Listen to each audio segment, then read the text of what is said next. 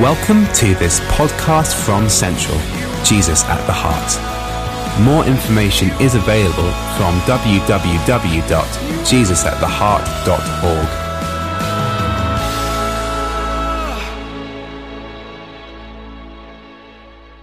So if you have a Bible, it would be amazing if you would turn in your Bible about 7/8 of the way through the Bible to a book called 2 Corinthians. It's Paul's letter to a church in one of the major cities of the Roman world called Corinth. And it's basically a church which was struggling with a whole bunch of stuff, particularly sex and fighting and a whole bunch of interesting things going on in that church. But he wants to talk to them about generosity and giving. And this is the final week we get to talk about money for a little period of time, so you can feel less awkward next week because we'll be back to kind of normal subjects, and you won't have to squirm in your seats. But this is the final talk that we're going to do on a sermon series we've called Giveology, which will appear in the Oxford English Dictionary sometime in the next couple of years because it's a great word. But basically, God is a giver. It's predicated on the understanding that God is not a taker. He's not after your stuff. He's not out to limit you or restrict you. He's not trying to constrict your life and make it miserable. God is an abundant, loving giver who wants to lavish good stuff on you and wants you to be a conduit of his good stuff for everyone else around you. That's what it's all about. So we've talked about the fact that if we were to take the whole of this Bible and restrict it to one sentence, one 2-word sentence with a subject and a verb, it would probably be God gives. God gives. That's who he is and what he does. And what we've been doing over the last couple of weeks is saying, well, what is our response to that? How do we respond to a God that gives abundantly? And if he's a giver, then surely the precepts in his word, the stuff that he's trying to tell us, it's not there to restrict us. So when he talks about tithing, it's not a law-based thing that should make you feel really restricted. It's a grace opportunity so that you get to open your hands and eventually open your lives. And I get to open mine as well. It's been a really weird thing for me to be teaching this stuff because I feel really vulnerable. Just this week, on at least 3 occasions, people have approached me in the streets in Edinburgh and asked me questions. I think it was maybe Thursday or Friday, I met a couple of girls, whom I hear today, who said, "Are you going shopping?" I said, "Yes," because I was. And once again, it's perfectly okay to go shopping if you need something, or even if you want something. But shopping just because you're bored and don't have a life is a rubbish thing to do. Because it just moves your heart and makes you buy stuff you don't need with money you don't have and to replace things that were good enough already. You know all the stuff. You know, God, on another occasion, I was at a wedding yesterday. It was an amazing wedding and I was looking really quite dapper. I wore a shirt and a tie and the tie was... It was good. And a number of people said, "That tie is really good." And I found myself saying, "Yeah, I got it for £3 from a charity shop." And someone said, "Well, we'll deal with that poverty spirit later." You know, all this kind of stuff going. Someone else approached me and said, "Well, okay, then if you're so honest about your money, what do you owe? What do you earn? What do you give? And what was the other thing? What do I owe? Anyway, what do you own?" I said, and once again, I'm happy to answer that question as long as you let me ask you that question as well. And we had an interesting conversation. It's an interesting thing. God talks about money more than he talks about anything else of practical interest in the Bible. Because he knows it can get hold of our hearts. And he knows it can suffocate us. And he knows it can restrict us. So the ambition of tonight, we're going to, at the end of our time, we're going to take a look at those cards which you've been sitting on, probably you've got, and some of you who are committed to this church will want to make an active step and pledge, and we're not going to do the bag thing ever again. In fact, I thought about auctioning off the bags. see if anyone would give us money for those bags. Someone said they'd give us money for a magic act with the bags. But I thought it would be an interesting thing. But what we're going to do later on is we're going to invite you to have an opportunity to say, God's moved my heart and I want to pledge. I want to give. But that's not my main ambition, nor has it been in any of the teaching that I've done. My ambition is that you get free. My ambition is that you and I are not anxious about money or bound by money or end up serving money or end up living our lives with the authority of our lives being cash and what we earn and what we own and becoming slaves to it, but we actually get free to be a generous and abundant people because you are really you when you're generous. Why do I say that? Well, because God's a giver. God's an abundant giver, and you're created in his image. And because you're created in his image, you are only ever free when you start to be generous with what you have, when you hold your hands like this because you know you don't own anything, rather than like this because somehow you were conned into thinking it was yours. So I want us just to get free. So let's open those passages of Scripture, and we're going to read some incredible stuff. And the great thing about 2 Corinthians, as we get towards the end and he starts to talk about money, is that some of the Scriptures is relatively enigmatic. You know, you can read it and go, well, I'm not sure about that, and don't really understand that, and what's he talking about when he talks about that? But this is pretty straightforward stuff. There's going to be nothing today that you go, oh, I don't understand that, so I don't have to do anything about it. The issue with the stuff today is application. What are you actually going to do about this stuff? Let's read 2 Corinthians 8 and 9, and we haven't got ages, so I'm just going to read a few verses. Verse 8. Context is this. Paul is writing to the church in Corinth, and he's basically setting up this really healthy competition between a church in Macedonia. And he's saying, I want you to know how these Macedonian Christians, under the greatest poverty and under the greatest kind of persecution, gave abundantly. I want you to realize how utterly kingdom this is. When you face poverty and you face oppression, what you tend to do is grab it all in and hold it really tight. But these guys, instead of doing that, became joyful and abundant in generosity. And I want you to check them out, and I want you to do the same thing. That's what Paul's basically doing. And he gives an example of Jesus. He says, verse 8, I am not commanding you, which is really important. Because the only person that can decide what you're going to give and how you're going to give is you in relationship with the Holy Spirit. Don't let anyone else tell you what you should do with the money that God has given to you to steward. I am not commanding you, says Paul. But I want to test the sincerity of your love by comparing it with the earnestness of others. And then he compares it with Jesus. For you know the grace of our Lord Jesus Christ, that though he was rich, yet for your sakes he became poor, so that you through his poverty might become rich. He says, that's huge. Check out what God did. You're created in his image. This stuff is supposed to flow through you. He who was the richest guy ever became the poorest person you can imagine so that you can be rich. He gave in that incredible way. And then he gets really practical. 2 Corinthians 9, verse 6. Remember this. Whoever sows sparingly will also reap sparingly. And whoever sows generously will also reap generously. Every man or woman should give what he has decided in his heart to give, not reluctantly or under compulsion, for God loves a cheerful giver. And check this out. And God is able to make all grace abound to you, so that in all things, at all times, having all that you need, you will abound in every good work. As it is written, he scattered abroad his gifts to the poor, his righteousness endures forever. Now he who supplies seed to the sower and bread for food will also supply and increase your store of seed and will enlarge the harvest of your righteousness. Check this out. You will be made rich in every way so that you can be generous on every occasion. And through us, your generosity will result in thanksgiving to God. Now keep that open.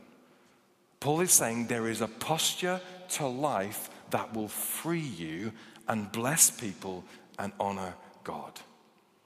Doesn't that sound cool?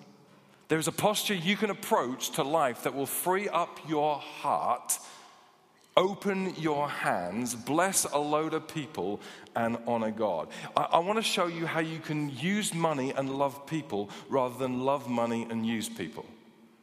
Because that's what most people do. God is a giver. And Paul goes on to say his DNA, what makes him him, is something called grace. And grace basically means that God lives in an unreasonable way. He doesn't do what you expect him to do. He's ridiculous in his unmerited favor to you. He loves you because he loves you because he loves you. There's nothing you can do that makes him love you more. And there's nothing you can do that can stop him loving you because he just loves. That's his DNA. He loves every single one of you. And what it looks like is generosity. He gives and he gives and he gives and he gives. And here's the thing. The secret to the success of your life is absolutely your ability to walk in lockstep with the creator of the universe who made you. It's your ability to look as much like him as possible. It's your ability to flow with this grace. See, generosity is all about identity. Paul has been speaking a whole bunch of stuff about Jesus as a teacher, but now he gives him as an example. He says, you know the grace of our Lord Jesus Christ. Though he was rich, for your sakes he became poor, so that you through his poverty might become rich. And his argument is this. The moment you said yes to Jesus, the moment you said, goodness me, that's the greatest news in all the world. I can't believe it. God actually exists and he actually loves me. He actually has a plan for my life and I can have a relationship with him. The moment you did that, you changed your whole economic structure. You moved into the economy of grace, where God gives you abundant things, where he pours his love into your life. And the whole deal is this: God comes to live in you and you have to begin to flow with grace, or it's a complete denial. Do you know, tight Christian, dishonest Christian, miserable Christian are oxymorons. You just shouldn't exist. Because what happens is God comes to live in you. His grace begins to flow through you. You know, I'm a child of grace. I'm a child of a generous, giving, loving God who sent his son. I'm supposed to flow with grace. And every single time I do this and I hold on to stuff and I say, that's mine and you're not having it, I evidence that I don't really get grace. I don't understand what I got. And I'm not actually free. Generosity is all about identity. And it's all about faith, says Paul. Look at verse 6 of chapter 9. Paul gives us this audacious argument. He says, and we have to think about this. He says, if you sow generously, you'll reap generously. But if you sow sparingly, you'll reap sparingly. And he uses this principle against the universal principle. If you sow unforgiveness, you'll reap unforgiveness. If you sow miserableness, you'll reap miserableness. That's what happens. It's a kind of universal principle. And Paul goes on to say, but actually it's not just what you sow, it's how you sow it. If you sow with grace, if you sow with overflow, if you sow with abundance and generosity, then what goes around comes around. It comes back at you from God. What he's basically saying is there's a brand new investment strategy on offer. You get to be the manager of all God's stuff. It's not yours. He just pours it into your life. He says, you know what? These guys can be trusted. They obviously have their hands like this. I'm going to pour more stuff into their life. And as more stuff comes into your life, what's supposed to happen is we're supposed to flow with it. So it flows out of our life in such a way that everyone else gets blessed. And God goes, do you know what? It looks like I can trust those guys. I tell you what I'll do. I'll pour more things into their lives. And I'm not just talking about money. I'll give them more grace. I'll give them more opportunities. I'll give them more friendships. I'll give them more influence. I'll give them more opportunities to serve my purposes because I can trust them. If you sow generously, you reap generously. You've got to sow first. And that sounds ridiculous, but this is really important. You've got to sow first. We live in a generation who feel entitled. I just should have good stuff.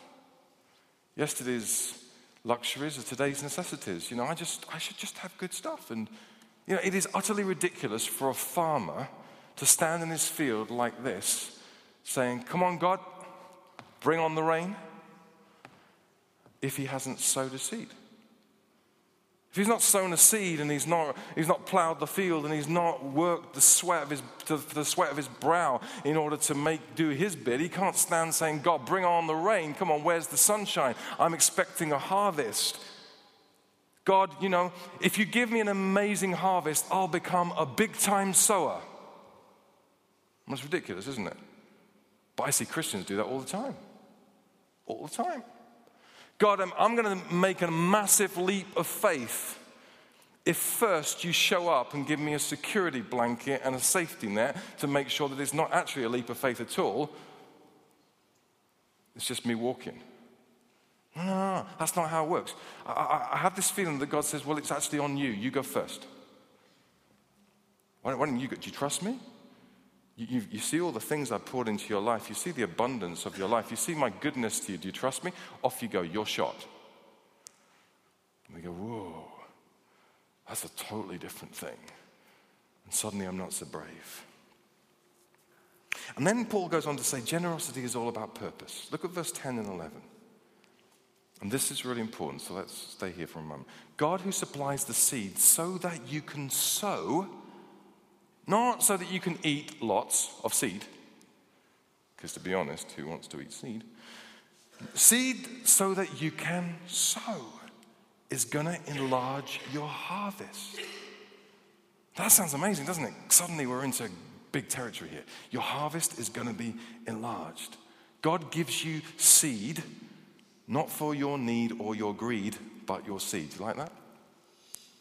That really sounded really good when I wrote it earlier. Not for your... No, let's not do that again. God's going to give you seed so that you can sow it. So that, look, according to the passage, so that you can be generous on every occasion. That's why you got seed. That's the whole deal. So that you could be generous on every occasion. Why is that the deal? Because what he's basically saying, so you can look like me. So you can participate in my plans.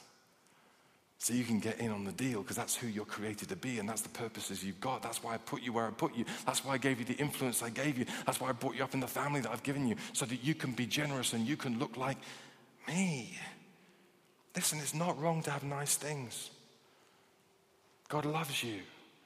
He wants you to enjoy nice stuff. He knows that you have families, some of you, and he knows that you want to provide for your kids and give them a great opportunity. There's nothing wrong with that. He knows you want to provide them with a great wedding and all that kind of stuff, and he knows you want a car with a heaty seat thing. He knows all that stuff. He knows you like shoes. He knows all the things you like, and he's not down on that because he loves you and he created you the way he created you.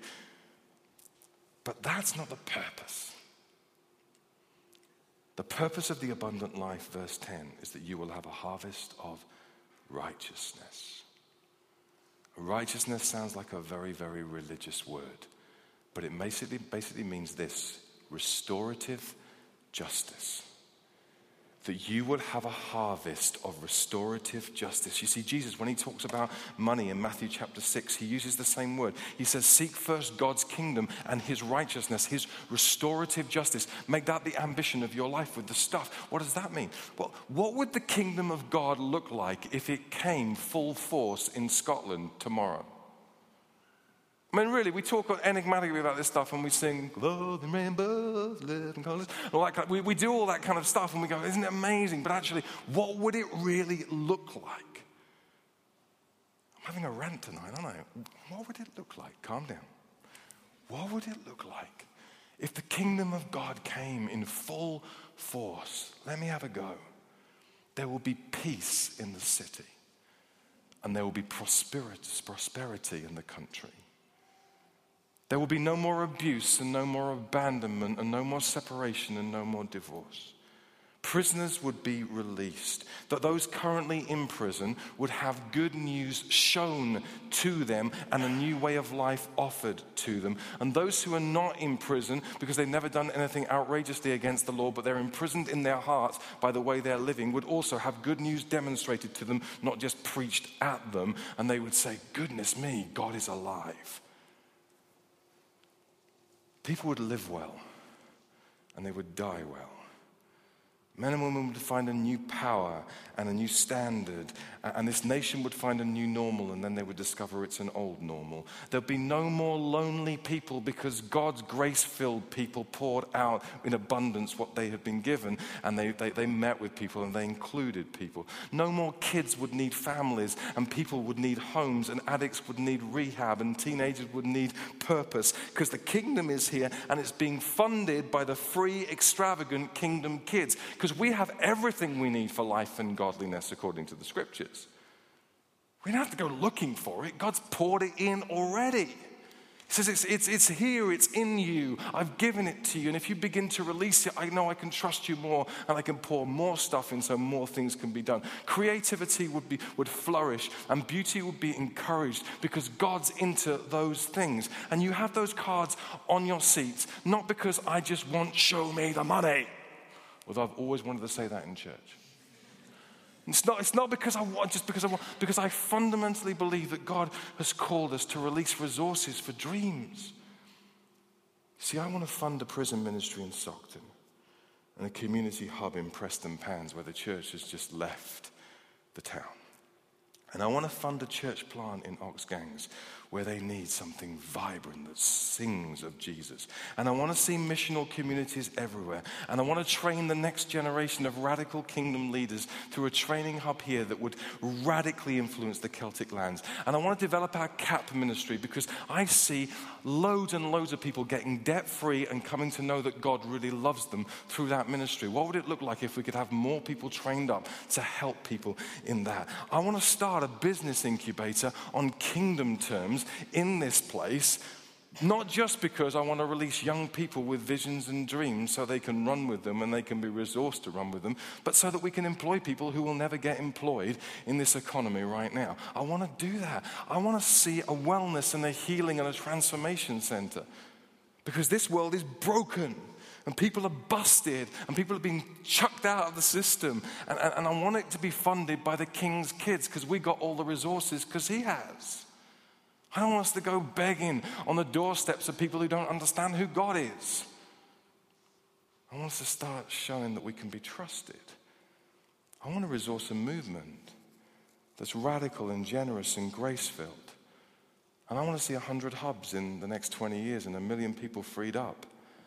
I want people to get Jesus because we decoupled him from the religious stuffy stuff that keeps Jesus exclusive and rather than inclusive because Jesus is for everybody and God's into everybody. And we shouldn't just keep him restricted into this building while we sing religious songs.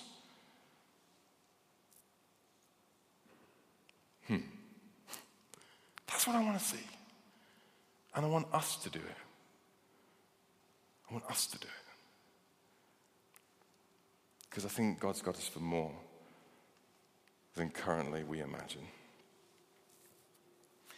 God has given you everything you need, says Paul, for every good work. For every good work. The question is, in what do I want to invest? Do I want to invest in something that actually is going to be broken in a few years' time? Or do I want to invest in something that's eternal? And you go, Carl, well, that's all well and good. You've had a rant, and it's all theory, and it's helpful, and probably maybe it moved my heart. But I need some practical stuff. So here goes. I'm going to give you 3 practical things. I could give you 10, so be grateful I'm only going to give you 3. And the 3 I'm going to give you are really important, so you might even want to write it down. Even if you don't want to write it down, if you get a pad and a piece of paper out and make me think I'm doing well. So I'm serious. 3 things. Okay, here we go. First thing, keys to living generously. And you're going to need to think about this. First thing is this: simplicity. This is really radical stuff because this is not the way our world thinks. Jesus, teaching his disciples about God and money, says in Luke chapter 12, sell your possessions and give them to the poor. Jesus, when he's talking to the rich young ruler, says the secret to life is you go away, sell your possessions and give them to the poor. Now, hear me right. I don't think God is saying to every single one of us, maybe not even to many of us, go away and sell everything you have and live in a commune and not have anything nice. Please, I hope that's not the case. But I do think this, that the flow of the scriptures and the teaching of Jesus for the people who will be grace-filled is always away from accumulation to simplicity. And I'll tell you why that is. It is because too much stuff will suffocate the kingdom life in you. And simplicity will give you space to live it. And I'll tell you why that is. Because you dreaming and thinking about owning stuff takes your time and your energy and your anxiety and your creativity, and you spend time on eBay and you spend time on the internet and you're thinking about it all the time. And then it gets worse. The moment you get it, you have to maintain it, you have to keep it, you have to run it, you have to clean it, you have to, and it just begins to suffocate the really good stuff in you because you just got too much stuff and it's so flipping noisy in your head. It's okay to have things. I want things. But 4 cars, 3 houses, 20 shirts, 4 suits, 15 pairs of shoes, 4 TVs, and a partridge in a pear tree will just be too noisy for your life, and your life will just get suffocated. So here's my best piece of advice, and listen to this. Because I know some of you students will just zone out and go, I don't own anything. I have nothing. I don't get. That's a piece of nonsense. We'll talk about that later. But actually, if you don't get it right now, you never will. Because it's really hard when you've got a load of stuff. The best thing you can do, if that is any description of your life, is to have a mega garage sale. Seriously. Get rid of loads of stuff. Keep some really nice things because God wants you to enjoy. But get rid of loads of stuff because it is suffocating your life. And get free. Simplicity. Second word is the word community. Do you know, and that's important. That simplicity thing is important, not just because it's for you, but it's important for the world around you. Because our world is on a fast track to destruction because of 0% interest and the latest Apple advertisement. Because we're always being told that thing is better than the thing we've got and it's cooler than the thing we've got.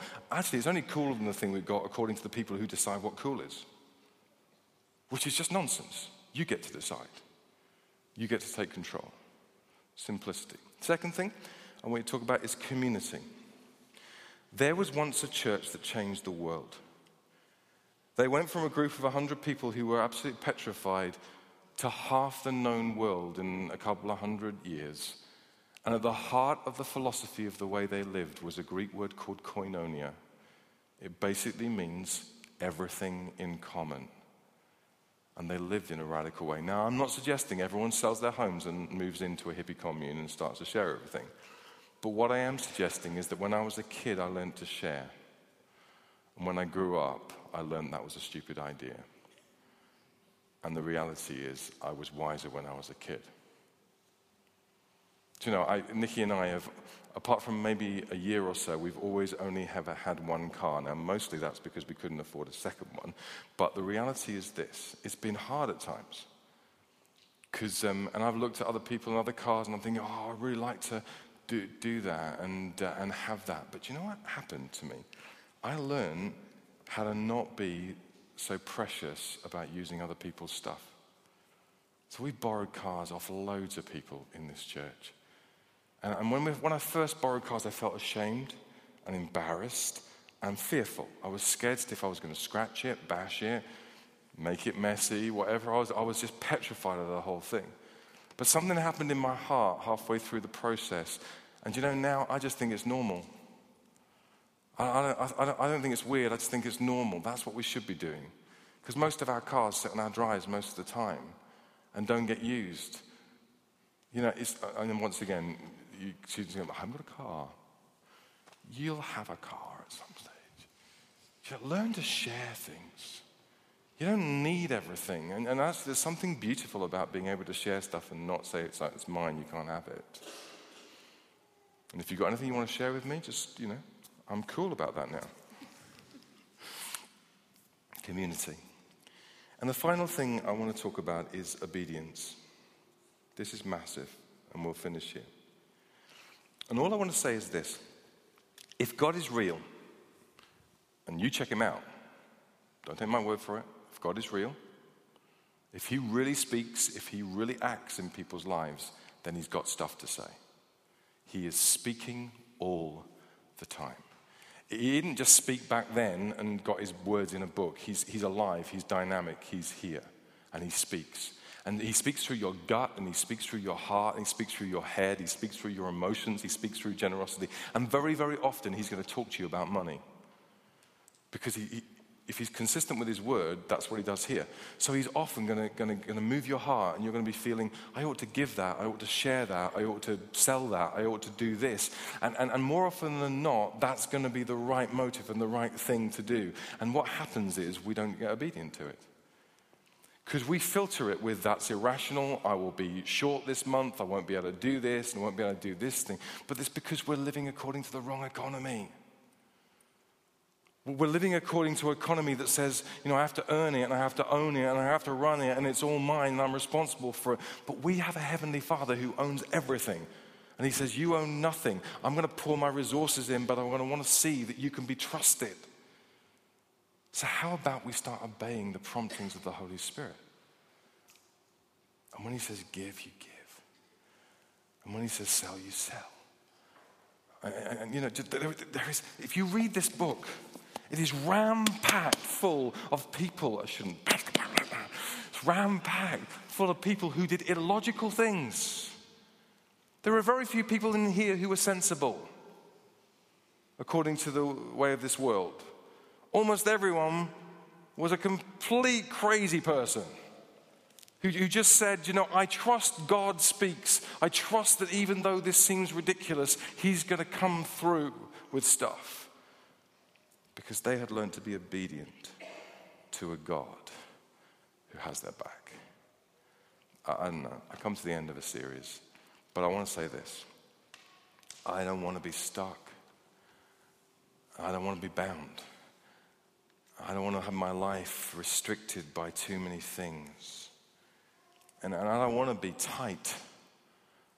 I want to look like God. I want to be generous. I want to hold my stuff like this and know that it's not my stuff in the first place. I want him to pour huge amounts into my life. And I want to pour more out because some miracle happens that it multiplies in me. That's what I want to see happen with my life. And the whole of this series has been an invitation for you to begin to live like that. And I don't know whether you're offended or whether you're excited. I don't know whether you've got this all nailed and you're going, actually, anxiety is not a concern for me. Or whether you feel restricted. But I do know this, God is a giver. He's a total giver.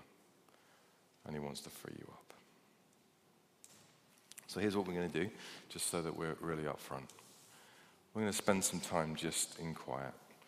And I'm going to give you an opportunity. So if you don't come to this church and you're just here for an evening, you just respond whatever God is saying and doing to you. But if you do come to this church and you think this is home for you, I want you to do some real business with what is God saying to me about what I should do with the resources God has given.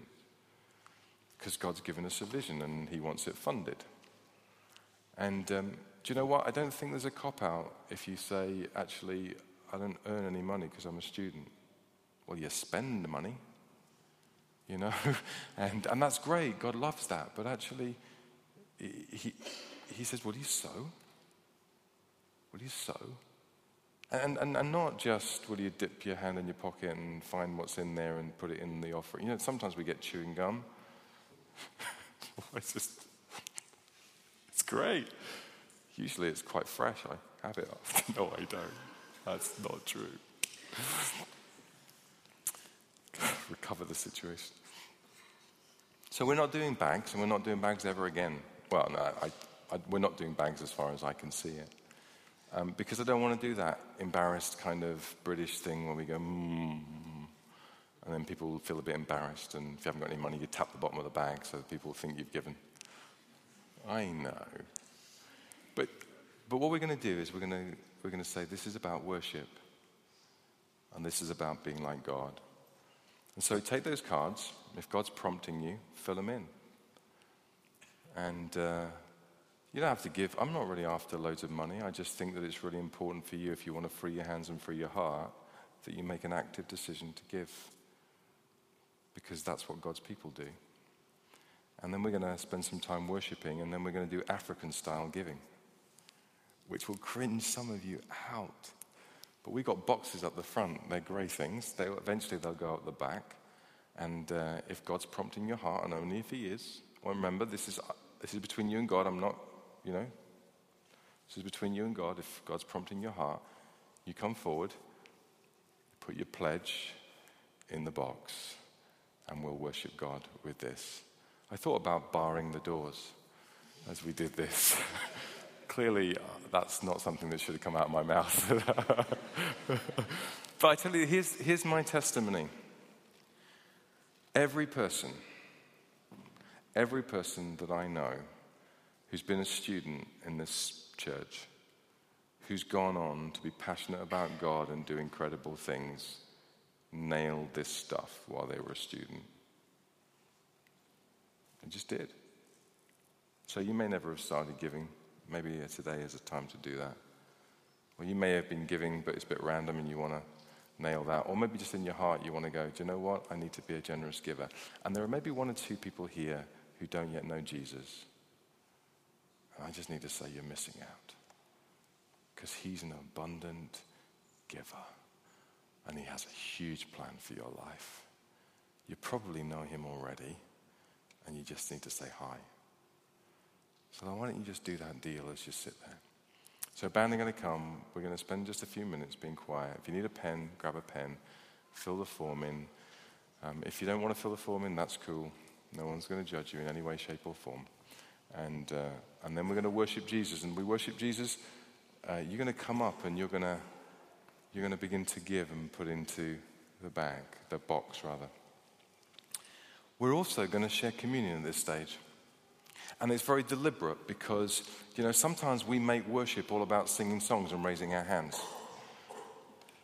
But worship is the whole of me for the whole of my life. It's the whole of me to everything I understand about God. It's my money, it's my stuff, it's my ambitions, it's my faults, it's everything. And the best place to evidence that God is having everything is to come to a table where you get to eat bread and drink wine and remember that he who was rich became poor so that we who are poor might become rich. So you come, get bread and wine, and remember and celebrate. You come, bring your gifts, your offerings, bring your pledges. Say, I'm in. I'm totally in. I want to be free. I want to be different. I want to be generous. I want to be abundant. I want to look like God. I'm in. And then we'll worship together. Is that okay? 4 of you. Maybe. You don't have to dance down the aisle, although you can if you want.